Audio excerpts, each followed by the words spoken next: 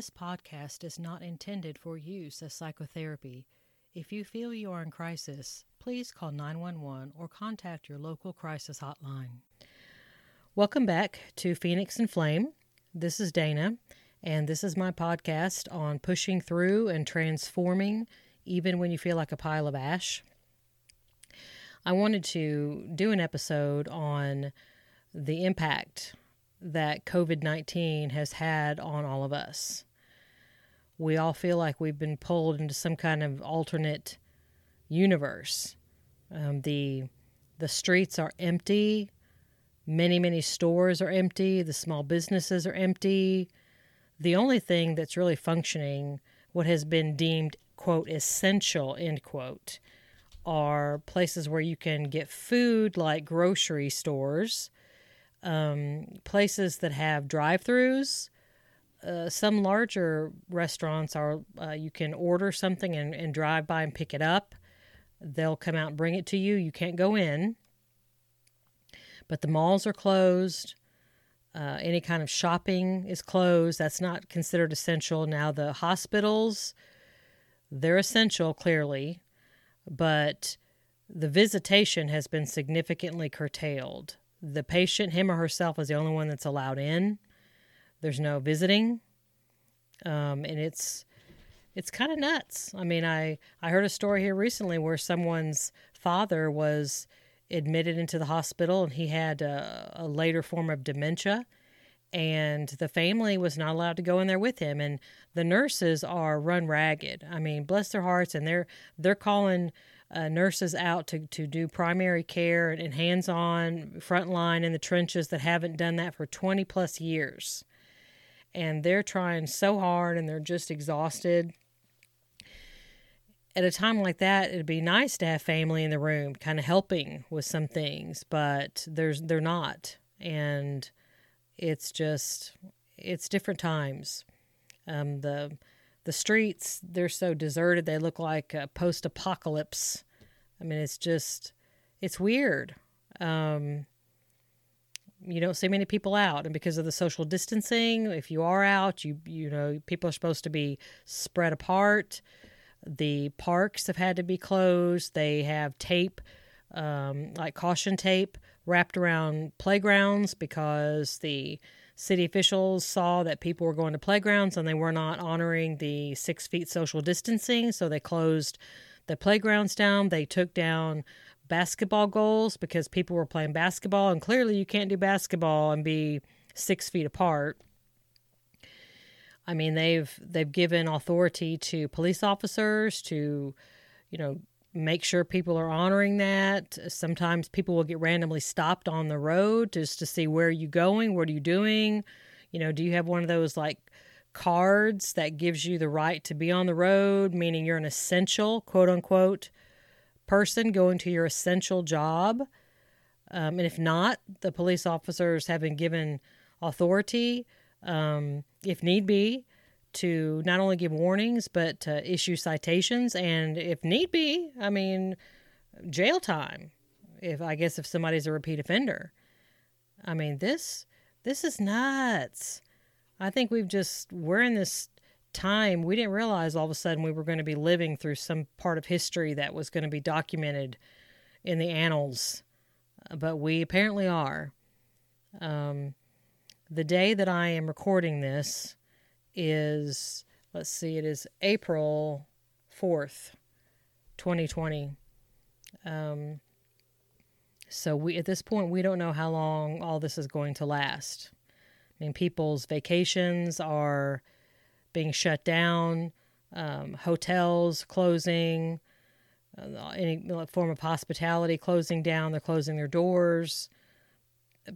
Cruise ships at this point are considered just humongous petri dishes of viral infection. It's nuts. There was several cruise ships that were sort of parked, whatever you want to use that word, floating off of Florida, off of one of the Florida coasts, Fort Lauderdale, I think it was. And they had, the virus was spreading on board. They had people that were dying, and then the Fort Lauderdale officials didn't really want that all dumped into their city. It's just, you don't even know how to, you just get speechless. But there's also a lot of awesome things happening too. There's people that are reaching out and trying to be helpful to one another, going out, if they're going to the store, asking, can I get you something while I'm out so you don't have to go out? Just trying to put signs in their windows and their doors that are encouraging and humorous and uplifting.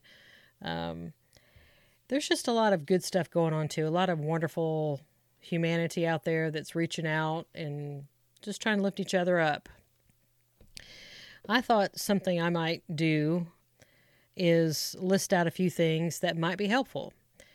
Because in my practice in doing telehealth, I get to hear what's actually going on inside of the homes, what you're not seeing. What we see is we see all these deserted streets, these deserted playgrounds, but you don't see what's actually going on within the four walls of all of these homes, where parents have been told to go home and try to do their job from home while their children are no longer in school because school's been canceled. The children are also at home, and then you have all the pets and all kinds of stuff going on, and people are getting on each other's last nerve, and it's hard.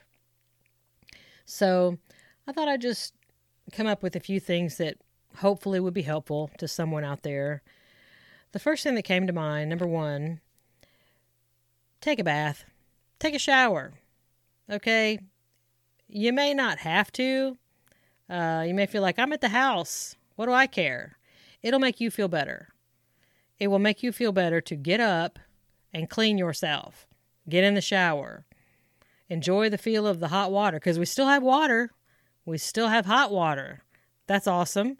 So go in there and enjoy it. Or soak in a nice bubble bath. Enjoy that warm water and the nice scent, the smells of the soap and the shampoo and the body wash. Okay? Get in the shower. Shave. All right? Women, shave your legs. Do it for yourself. All right? Guys, shave your face. If you're trying to grow a beard, fine. But it's going to make you feel better. If you're not a bearded guy, it's going to make you feel better to shave your face. So do it. Ladies, put on your makeup. Just do it. I know you don't have to, and you don't need to do it every day, but try to do at least some of your makeup some of the time. It will make you feel better about yourself if you normally wear makeup. Fix your hair, guys and girls. And again, you don't have to do it every day. You don't have to do it maybe as much as you did when you were going out to jobs and such, but do something. It will help you feel better. Put on some nice clothes. And again, you don't have to dress up in suits and stuff because you're at the house. But I'm just saying, once in a while, put on something other than your yoga pants or your pajama pants. It'll just make you feel more efficient. It'll make you feel more productive.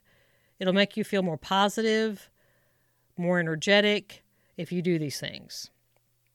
Number 2, create some kind of structure for your day, some kind of a schedule. Think of it like a house that's being built. At some point, the framing goes up.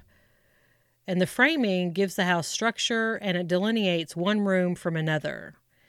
That's what you need in your daily life. Before the corona apocalypse happened, you had structure. You knew you got up at a certain time because you had to get the kids ready for school. You had to get ready for work. Then you'd leave at a certain time. You drop kids off. You go to work. When you get to work, you do your thing. Or if you're a stay-at-home mom or you're a stay-at-home dad, you had certain things that you did throughout the day. You had a job description, and then you had like an end of that day, and you'd come home and you fix supper, and then you do your evening things, and the kids did homework and had their after-school snack. You had structure. People function better with structure. Children function better with structure. You go into any kind of kindergarten class, and there's structure. There's center time, and there's time to go to lunch, and there's time to go to recess, and there's time to work on this. There's structure. Children function better. Everybody functions better when there's some kind of schedule, a routine, a structure. So create that. If you have several people in your home and several children, they're at different ages with different personalities, different interests, different levels of attention span, it might take you a minute to sit down and work it out. But I guarantee you it's worth it. You might even want to put it on some poster board and tape it to the wall. You need it. Now, along with the daily structure, number 3 would be establish some household rules. For example, who is going to watch the kids when? Okay, like tag team that or whatever. Where are the designated work areas? Whose work area is where? When are the meals? When are the meal times going to be? When are the snack times going to be? When is cleanup time? When is bedtime? Just what are the rules of the home now? Because this is a totally different landscape. This is not one extended weekend. You need to create structure for your home and you need to establish rules. Everyone functions better when they know what the rules are. Number 4, divide up chores and let kids have some chores as well. And you might even want to set up a reward system for when the rules are followed and the chores are completed without arguing. Reward the children for doing that. Kids like to have responsibilities. They like to see that they can accomplish something, that they're part of the family, that they're needed, that they have a purpose, they have a use, a sense of usefulness. And they're kind of, the kids are just kind of going wackadoodle right now too, because they're used to their school and going and having structure and accomplishing their homework and having tests and this kind of thing. So they're kind of wonking sideways too. So divide up the chores. Create a list. What chores are they? Who can do what? How often do they need to be done? Some things might need to be done once a day. Some things might need to be done once a week. Who's doing what? Figure it out. Write it down. Number 5, consider preparing a project list and have one list for the kids, little projects that the kids could do, and have an adult project list. Have this list available for when you have unexpected spare time,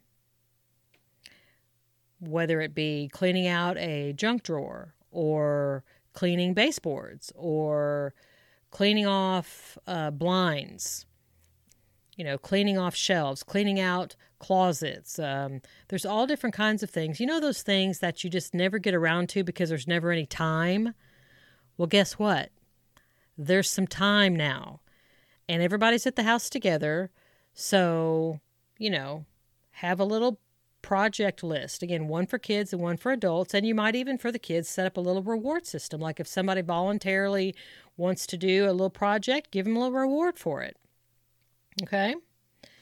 Also consider, don't get overwhelmed with the projects. Take things in small bites. If you're looking at a closet, you can either say to yourself, okay, I'm going to spend the next 20 minutes working on this closet and then I'm going to walk away. If you're looking at, for example, a whole room, you might say, well, rather than being time contingent, you might say it's task contingent. Like I'm going to go in and I'm going to clean out this drawer of this dresser and that's all I'm going to do today. So don't get overwhelmed. Take off small bites. You can, like I said, you can make it time contingent or task contingent. Number 6, try to take short, intermittent breaks. These can be 5 minutes, they can be 15 minutes, whatever, but do those throughout the day. For example, walk around outside. If it's nice weather, get outside where the sun can warm your face. You can smell the spring coming in the air. You can hear the birds singing. You can see the leaves on the trees and the grass that's beginning, greener. Get outside. Or you might want to listen to some music. You might want to do a mindfulness app exercise. There's all kinds of mindfulness apps. And I think I might do an exercise on another episode where I take you through a mindfulness exercise, but there's all kinds of apps. There's like Calm, Headspace, Simple Habit, Breathe. There's all different kinds of apps out there. Usually the first 30 days is free, so you can kind of figure out if you like it or not. And then after that, they start charging you a monthly fee. Some are more expensive than others, so, do your homework. But the exercises themselves only last about 5 minutes. I'm a big fan of mindfulness exercises. You might, during one of your breaks, you might also want to practice deep breathing. You might do some yoga poses. There's all different kinds of things you can do. But if you do these throughout the day, they will help keep your stress level down. Number 7, reduce your expectations of yourself and your expectations of those around you. Because we are all in this weird, funky stew together. And most people are just giving it their best shot. They're trying their best. But you have some family situations that are very stressful. There are situations where, the parents don't really get along. Maybe they didn't get along before, but work and kids kind of provided a buffer.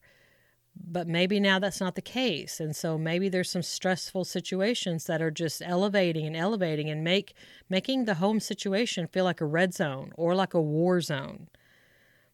So just reduce your expectations. Don't expect as much from yourself or from those around you.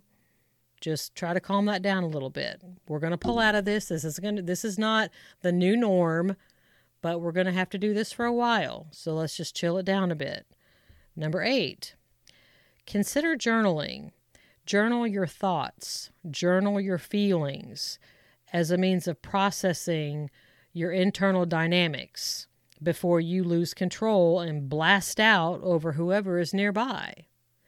For those people who have listened to my boundaries episodes, they'll know that, your feelings and your thoughts and your actions are your responsibility. Do not be blaming other people for something you're doing. If you're feeling that you are getting very, very stressed and you're about to blow your top, then walk away. Remove yourself from the situation. But something that can help you along the way is to create a time, maybe in the morning, maybe in the evening, to do some meditation, maybe a devotional time where you journal, where you kind of talk about what's gone on that day, talk about how you're feeling, talk about what you're thinking, and have it be a non-judgmental place where you can just vomit out whatever your thoughts and feelings are, because it's okay. Whatever you're feeling, whatever you're thinking, just get it out on the page. It's much better for you to do that and examine what's going on inside of you than just not even manage it at all and blast it out on somebody else and then blame them for it. No. If it's your thought, if it's your feeling, if it's your action, that belongs to you. Number 9, consider implementing some small random act of kindness. This will shift your focus from things that are stressful to something more positive. And again, I mentioned earlier about taking small bites. That applies to everything. Sometimes it gets a little frustrating when you see these huge random acts of kindness that people are doing. It can make us feel bad about ourselves. Like, what's wrong with us that we're not doing some big grand gesture? That just adds more stress and that doesn't help. If you're somebody out there that can do a grand gesture, that's awesome and that's wonderful. But if you're like most people, maybe something small, like sending a card to somebody or texting your neighbor to see if they need something. Just something small that you could do. That will help shift your focus from all the frustrating things to something a little more positive. Number 10. If you feel that your emotions are reaching a red zone, walk away until you are calmed down. Now, I know I mentioned this a little bit earlier when I was talking about number 8 about the journaling, because they kind of go together, but it is something separate. You are responsible for your emotions. Your children are not. Your spouse is not. You are. because other people cannot read your mind. They don't know what you're thinking. They don't know what you're feeling. And so if you're to the point where you're about to blow it, just walk away. And I'll mention something here in a few minutes that'll help that as well. But number 11, find some funny videos, maybe YouTube videos or some funny movies, because laughter reduces anger and anxiety. So intentionally find things that are funny. Find reasons to laugh. It's much more difficult to stay angry and stay anxious if you're laughing. But it's not just going to fall into your lap most of the time. There are a few people out there that are exceptional at finding humor in things. I just love those people, and I so admire them. But most of us aren't that way. You have to be a little more intentional about finding something that just makes you giggle, makes you laugh. That will reduce your anger and it will reduce your anxiety.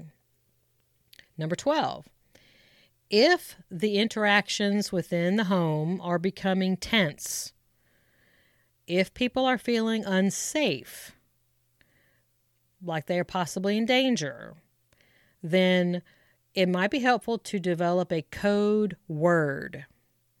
That when anyone says that word, that means that whatever's going on, whoever's talking, the talking has to stop. Now, I would suggest that you all work out ahead of time. If someone says the code word, like hypothetically, let's say the code word is popcorn. Then let's say things are getting heated and somebody can tell they're starting to feel unsafe in their home. So they say popcorn. At that point, everyone goes to a pre-designated space, and you would need to develop that, obviously, beforehand. Because since everybody's crowded in there together, it's a little more difficult to separate. But the separation is created like a pause button on a remote control so that emotions can calm back down. So whatever it is that's going on that's causing the upset can be addressed in a solution-oriented, problem-solving manner, and not in some crazy, out-of-control, yelling, screaming profanities like some kind of junior high kids on a playground. And adults, like it or not, you're the ones responsible for this. You're the ones that are driving the train. You need to set the examples. So let's say you get together as a family, everybody designates what their area that they go to. Anyone has the right to call the code word. And when the code word is called, the deal is everybody has to respect it. Whether you like it or not, whether you're right in the middle of blistering somebody with your words, you have to clamp your lips together and go to your pre-designated space. And I would suggest that at that point, everybody has their phone. You can put a timer on the phones and say everybody has to stay in their space for like 5 minutes or 10 minutes. It doesn't have to be a really long time. It really doesn't take that long for emotions to calm down once everybody separates. It does help, I will say, that when you are separated and you have gone to your pre-designated area, if you do something that is calming to you, whether it's deep breathing, whether it's doing a mindfulness exercise, whether it's yoga poses, there's any number of things that people like to do that helps calm them down. And again, sitting there blaming other people because you're upset is not helpful. You are responsible for your own emotions. Other people are responsible for theirs. Let's get that straight. It's much easier to come back together and solve the problem if everybody understands that. Otherwise, you're going to have a group of people that are blaming and wagging fingers. I'm only doing this because you blank, blank, blank, fill in the blank. Okay? Everybody take responsibility for their own thoughts, their own feelings, and their own actions. Stop blaming other people. And if you feel like you're getting to the red zone, that you're stressed out, things are just going to crazy town and you're going to lose it, call the code word. Everybody goes to the pre-designated area for about 5 or 10 minutes, calm it down, and then come back and solve the problem. The last thing I want to throw out is number 13. practice gratitude. Now, this is something that is good to practice all the time. You're not going to feel very grateful if you let yourself jack up all the way into a red zone, because you're going to be full of anger. You're going to want to yell and scream. You're going to want to hit a wall. You're going to want to spew profanity. None of these things are good choices. This is a person who has lost control of themselves. If you can practice the things that I've mentioned along the way, and also notice the things that you're grateful for.